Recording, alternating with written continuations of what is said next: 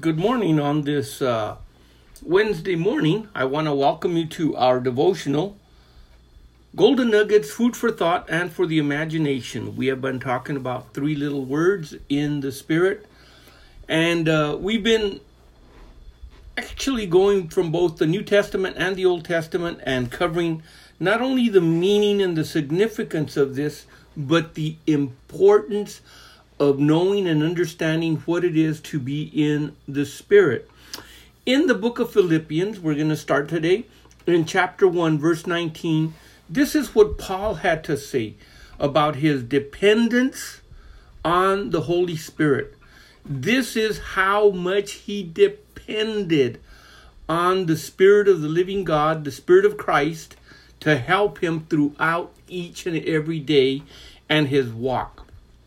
For I know that this shall turn to my salvation through your prayer and the supply of the Spirit of Jesus Christ. So he makes that emphasis there. In the Old Testament, the prophets, when they prophesied and when they penned down the word that we have today, this is what Peter had to say about them.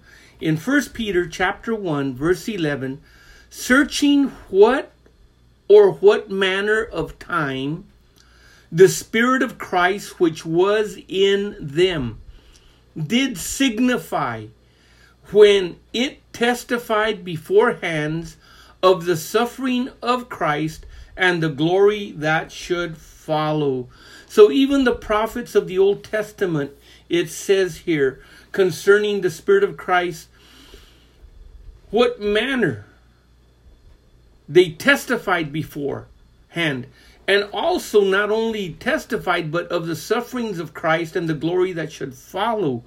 We have in the scripture where even Moses preferred to suffer for Christ than to enjoy the riches and pleasures of Egypt. In other words, through and by the Spirit of God, he was able to understand some of these things. It says in the book of Ephesians, in Colossians chapter 1, verse 13, who has delivered us. This is one of the things that distinguishes us from walking in the flesh or walking in just the carnal or walking in the soul or the soulish or the earthly. That he has delivered us from the power of darkness and has translated us into the kingdom of his dear Son. This is something that God has done for us. It is something that is both positional and experimental in our life. We can experience the transformation and the change of how we lived and walked and thought and talked before and how we are now when we are in Christ Jesus. The scripture goes on further in Ephesians 1:3, blessed be the God and the Father of our Lord Jesus Christ, who has blessed us with all spiritual blessings in the heavenly places.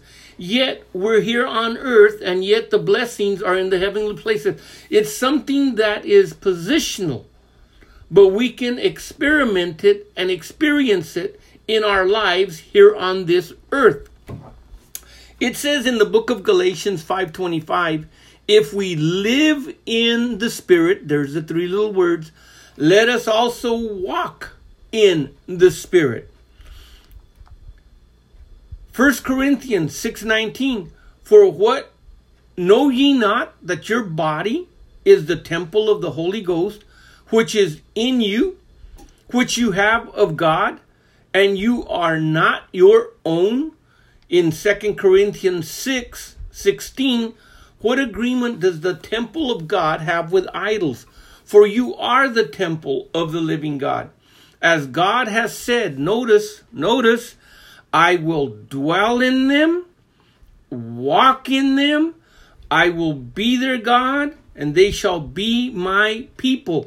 Now, Paul further solidified this and made an emphasis by saying in the book of Acts, in chapter 17, verse 28, for in him, in Christ Jesus, and in through the Holy Spirit, we live and move and have our being. And when he talks about our being, he is literally saying it is because of him that we are basically who we are. We have our existence through him. And as certain also of your own poets have said, for we are also his offspring. So he clarified and said, we exist, we live, we walk. We have our existence because of him. It says in Ephesians 2:21, in whom all the building fitly framed together groweth unto a holy temple in the Lord. Verse 22, in whom you also are built together for a habitation of God through the Spirit. And then it says in the book of 1 Corinthians chapter 2, verse 11, for what man knows the things of a man, save the spirit of man, which is in him? Even so the things of God knoweth no man, but the Spirit of God. And only the Spirit of God can reveal to us these things. And then the scripture says in Proverbs 20:27, the spirit of man is the candle of the Lord, searching all the inward parts of the belly.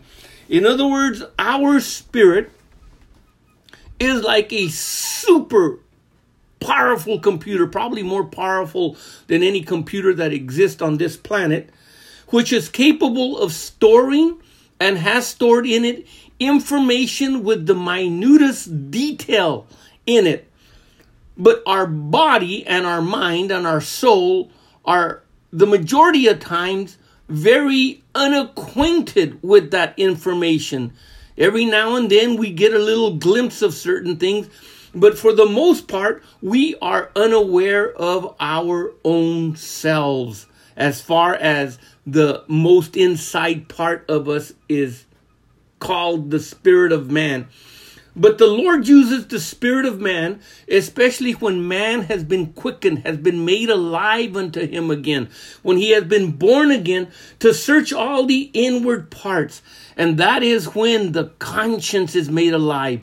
That's when our intuition is springing forth, because the spirit of life has quickened it. That's when all of these things that are in us, it doesn't matter if it's our conscience, it doesn't matter if it's intuition, it doesn't matter if it's our imagination, all of these things are searched out by the Spirit of God in our spirit. And many times, a lot of those things are brought up that we were fully unaware of. And sometimes we wind up saying, Lord, I wasn't conscious of this.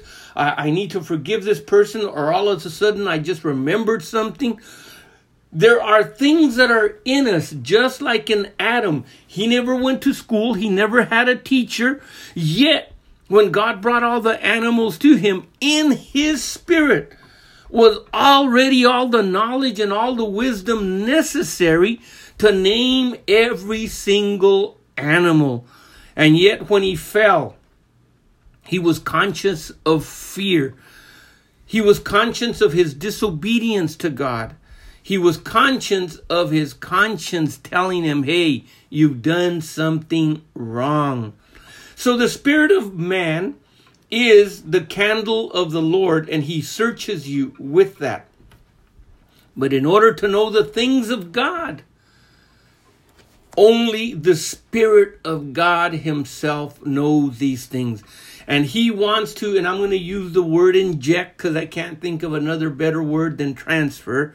Inject into your spirit his thoughts, his dreams, his will, his ideas for you. And if you can bring them up like a deep well that has fresh, refreshing water that a bucket has to bring way, way up until we can be able to be partakers of that in the same manner, what God has put forth in our spirits, he wants to bring it out so that our minds can have the understanding and the comprehension of what he wants us to do. Will you let him? Will you allow him? Will you permit him? Is the question.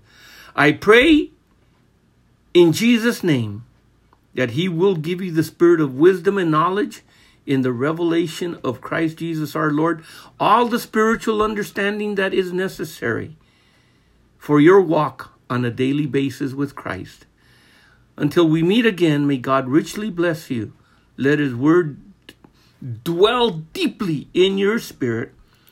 Act upon it. Confess it. Believe it. For it is the word of the Almighty living God. Until we meet again on Thursday. Amen.